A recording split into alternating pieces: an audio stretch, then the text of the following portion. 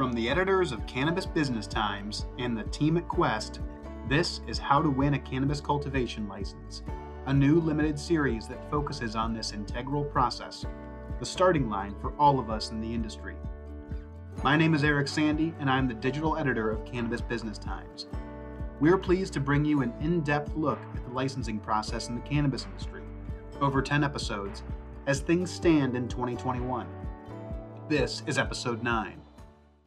We travel now to Florida, where Trulieve has built a sturdy foundation for what's become a multi-state cannabis operation with a footprint spanning 6 states, the aforementioned Sunshine State, along with California, Pennsylvania, Connecticut, Massachusetts, and West Virginia. The company has landed in those states through a blend of organic license approvals via state regulators and a robust acquisition strategy. Both prongs are important in the story we're telling. Chloe Grossman, Trulieve's Director of Corporate Growth, joins us this week and next for a wide-ranging conversation about how the licensing process has evolved, not only in Trulieve's perspective, but in a more general sense for anyone interested in participating in the cannabis space. Florida is one of the hottest markets in the U.S. The state's medical cannabis program serves more than 520,000 patients through more than 200 dispensaries, of which Trulieve owns and operates more than 80. Here's Chloe. There's really been explosive growth since we first set up shop in 2015, or first were licensed at least, and we currently maintain about 50% market share in the state. And that market share cannot be explained by the number of dispensaries alone. So we're doing some great work and keeping loyal customers. As Chloe will explain, this growth and this patient and customer engagement stems from a strong foundation, a strong team. You can look up the November 2017 cover story in Cannabis Business Times to learn more about some of the background stories of the Trulieve executive team. But know that the Florida medical cannabis market is built on an agricultural platform. The names attached to Florida medical cannabis are names that are well known in Florida produce and nurseries. The state legislature legalized medical cannabis in 2014 and approved 5 vertically integrated licensees in late 2015, including Trulieve. The company itself formed from a partnership across 3 nurseries and a powerhouse executive team that brought legal expertise, cannabis and horticulture experience, and a physician background into the fold. It's this well-rounded team, Chloe says, that set the company on the right path from the jump, something she noticed when she first started working with them. I started working with Trulieve first as an outside consultant. So it was a client-consultant relationship. So in some ways, it's very different than the type of work that I do at Trulieve now, where we are setting the vision and we're setting the strategies and the goals. A lot of that was dictated, of course, by the client. What I can tell you is generally, whether you're a consultant or whether you're an in-house licensing person leading strategy, generally the goal is always to win a license. Every state is different, so strategy changes with every project. But I think the underlying theme is always, what does it take to win? And if you get into a place where it looks like it's going to take more to win than you want to give, or will take different things to win than you're willing to do, then that's a good time to kind of step away. But in terms of the goals of the initial founders, I think that a big part of it was that they all were from the same area in Florida, in Northwest Florida. And so there was a dream to bring economic development and new opportunities to this area of Florida that had kind of been forgotten and left behind. So I think that was really one of the underpinnings. The founders, they leveraged their existing relationships in the local community to get things done, which I think was really beneficial. And they really rallied the community around them to make sure that every possible person was providing support, was saying that they supported the application, and was getting on board to provide a well-rounded team. This is one of those cases where the company earned its first licenses in an area with which the team was familiar. Trulieve founders had a good grasp of the Northwest Florida landscape. This is the Panhandle region we're talking about, and formed new relationships in the burgeoning medical cannabis space as the industry came together in the state. We've talked about the local connection again and again in this series, and it helps when the stars align in a way to keep your operation close to home. You understand the culture and the social nuances in a way that will help you explain your business to city councils or county executives or local law enforcement agencies that might not otherwise be up to speed on what a cannabis business might look like. This is storytelling. So much of the licensing process comes down to a keen ability to know yourself and share your story with others. A major part of that is knowing the place you inhabit and knowing your neighbors. So Northwest Florida is an interesting area. While I was living there, I would always say that it's much more like Georgia than Florida. If you think about Florida, I mean, we were right across the border from Georgia. So it's very rural. I think there's a big focus on agriculture. There's really not a huge amount going on economically, at least in the area where Trulieve is headquartered. There had been an exodus of industry from one of the towns surrounding Tallahassee. And so that town was targeted as a potential location and ultimately did become the location for headquarters because the founders were local and wanted to bring new opportunities to this area that they had seen gone downhill over time.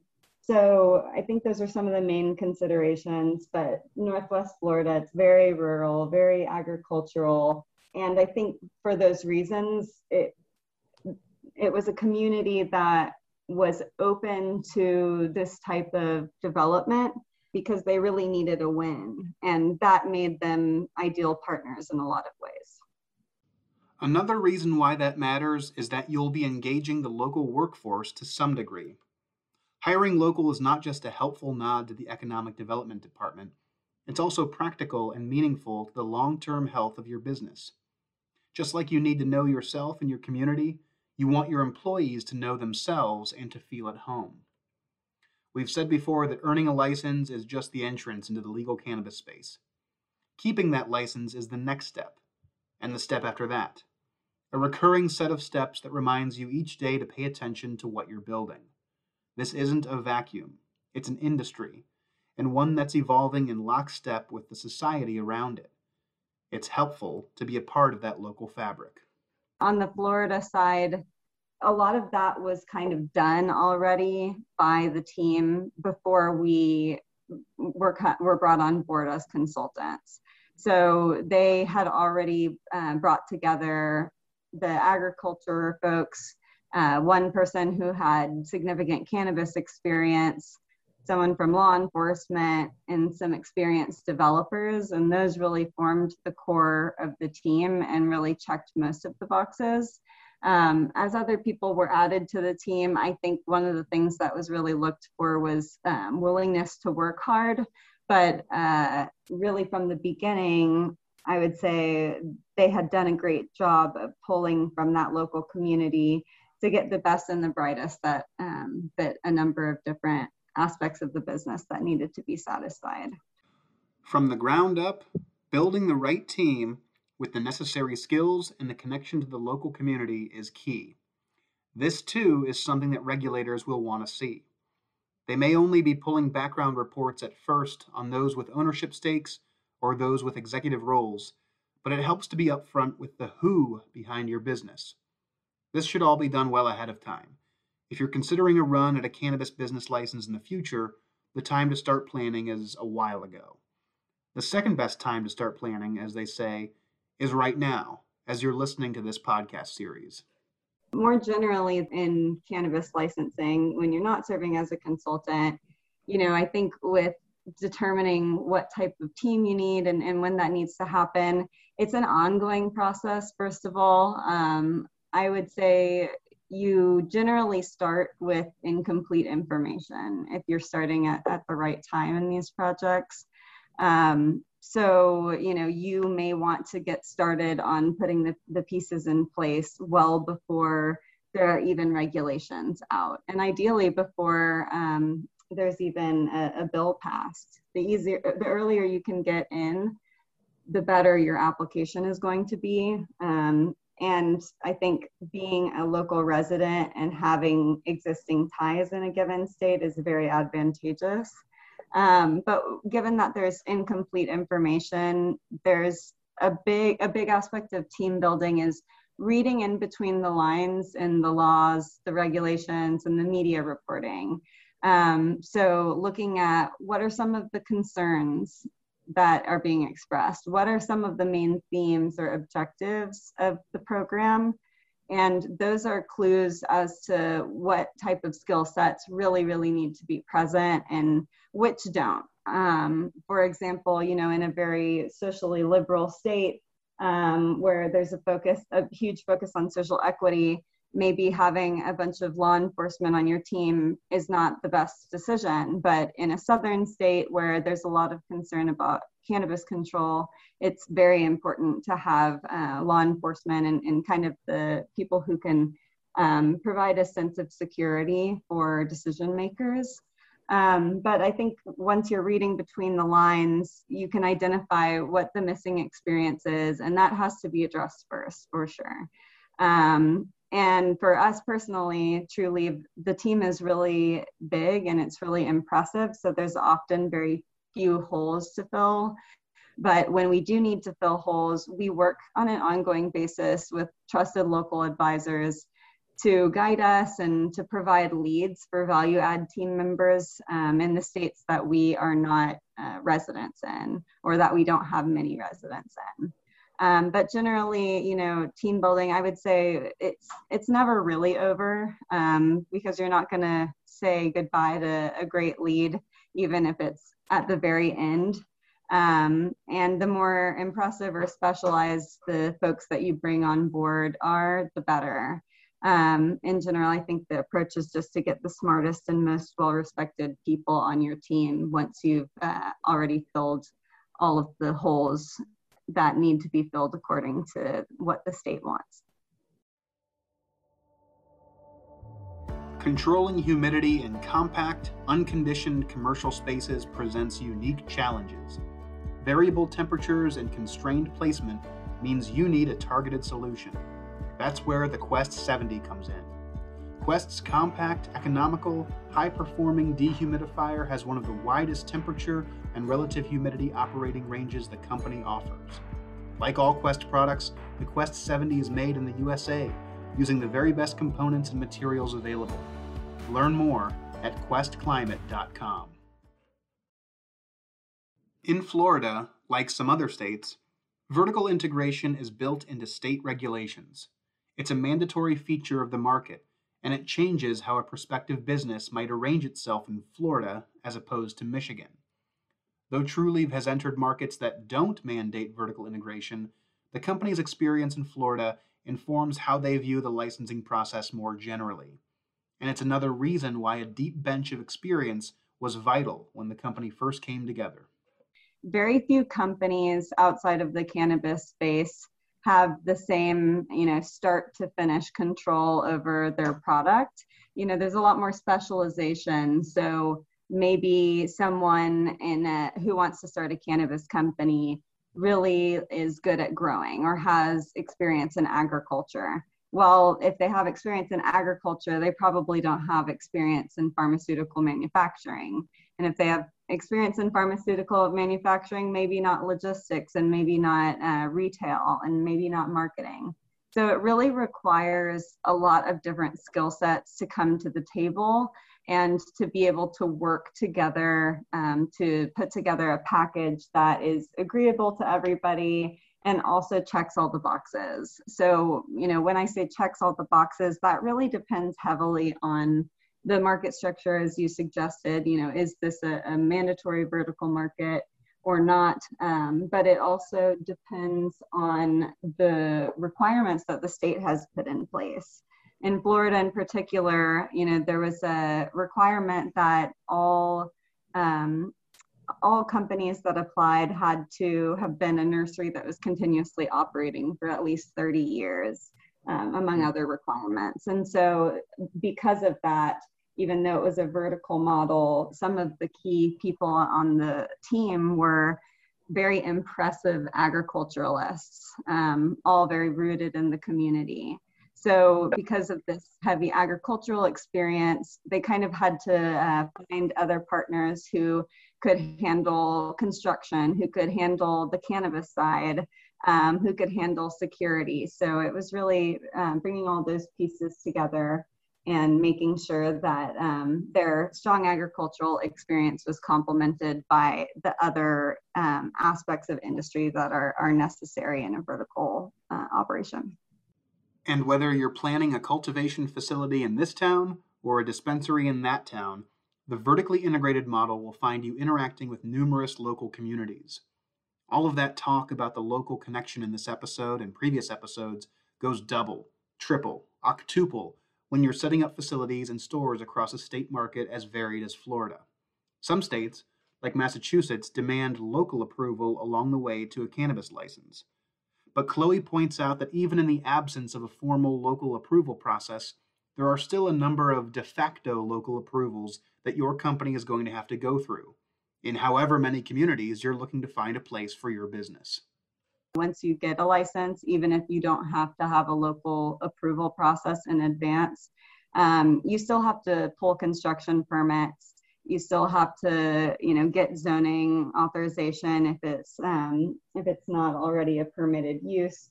So there are many rounds of local approval that are needed, even if it's not explicitly a requirement for the application. And beyond that, I think having local approval, even if it's not required, is very valuable and can set you apart as an applicant in a competitive process. Knowing the local contractor landscape is an important benefit to having some attachment to the community. This could come from pure networking at City Hall or elsewhere, but to sound like a bit of a broken record here, it really does pay to have that local representative, so to speak, on your staff. Someone who knows how to navigate the city like an actual local, because they are. Having boots on the ground is very important, and it takes a long time in some markets.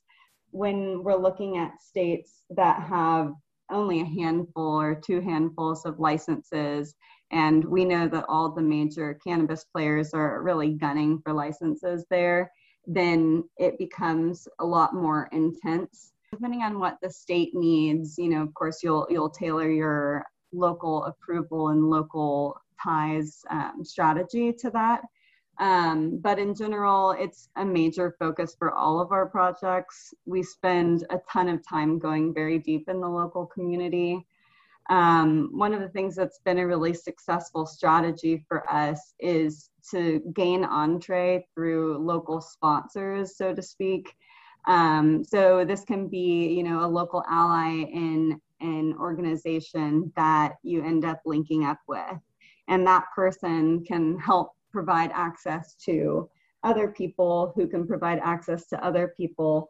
And suddenly you have a huge network of people who are supportive. And I think it also helps to have some of our arguments for why we would be beneficial to the community be delivered by trusted voices.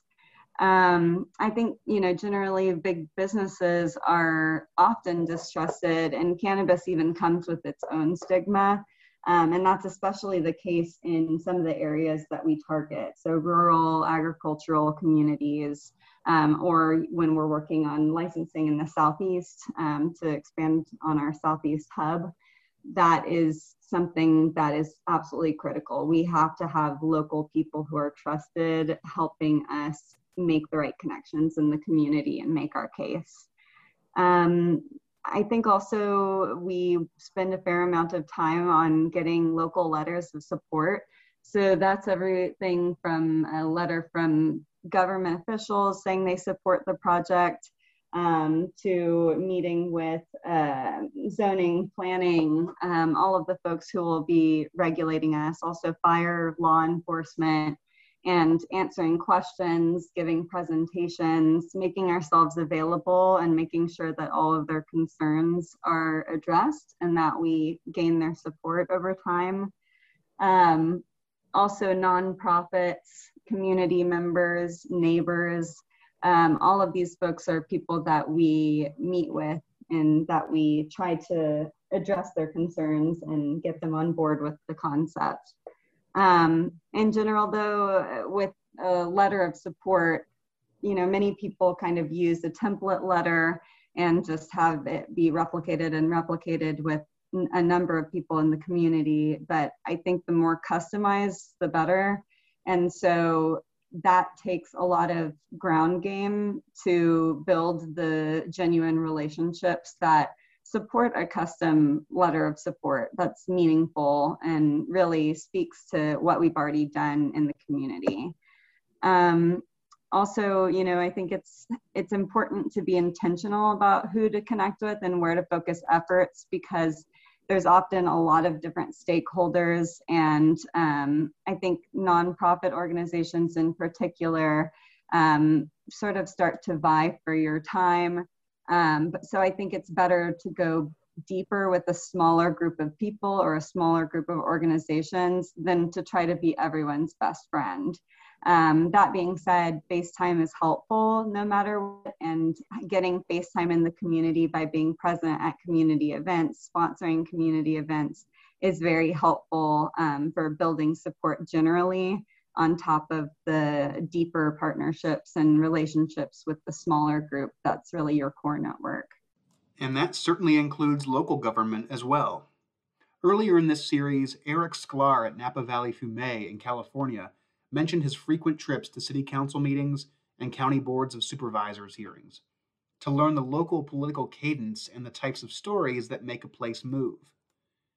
This is a game of transparency, so you'll want to get a really good sense of how the local government operates. It's not like you're never going to hear from them once you pick up the license and break ground on your facility. As the owner of a cannabis business in 2021 or whenever, you're going to be very familiar with the mayor, law enforcement, the fire department, the city planners, the water department, local utilities, and so on.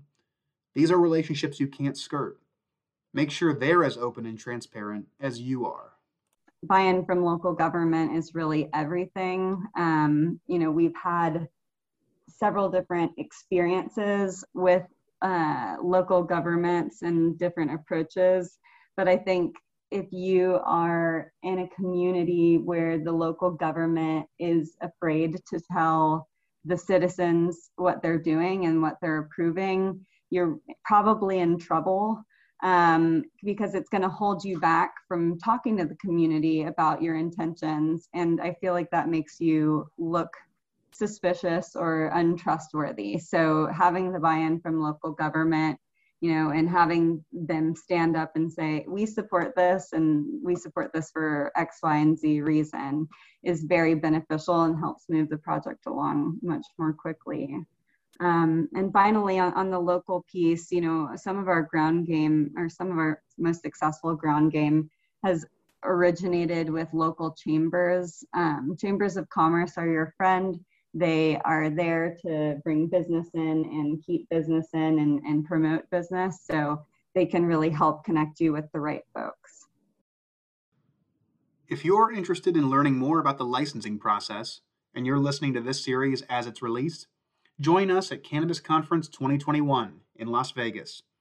The show runs from August 24th to the 26th, and an all-access pass gets you into our Create a Winning License Application session. Securing a cannabis business license is one of the most critical, and perhaps one of the most daunting, first steps in launching a business in this increasingly complex and competitive industry. Make your application stand out from the crowd with takeaways from this can't-miss session for any new or expanding business. We're going to release just one more episode in this series, finishing our up-close look at the licensing process in the cannabis industry. In the meantime, though, we're all ears at Cannabis Business Times. Is there something you want to hear in a future series? Is there a story that you think sheds light on the licensing landscape in the US? Send me an email anytime. I'm at esandy@gie.net.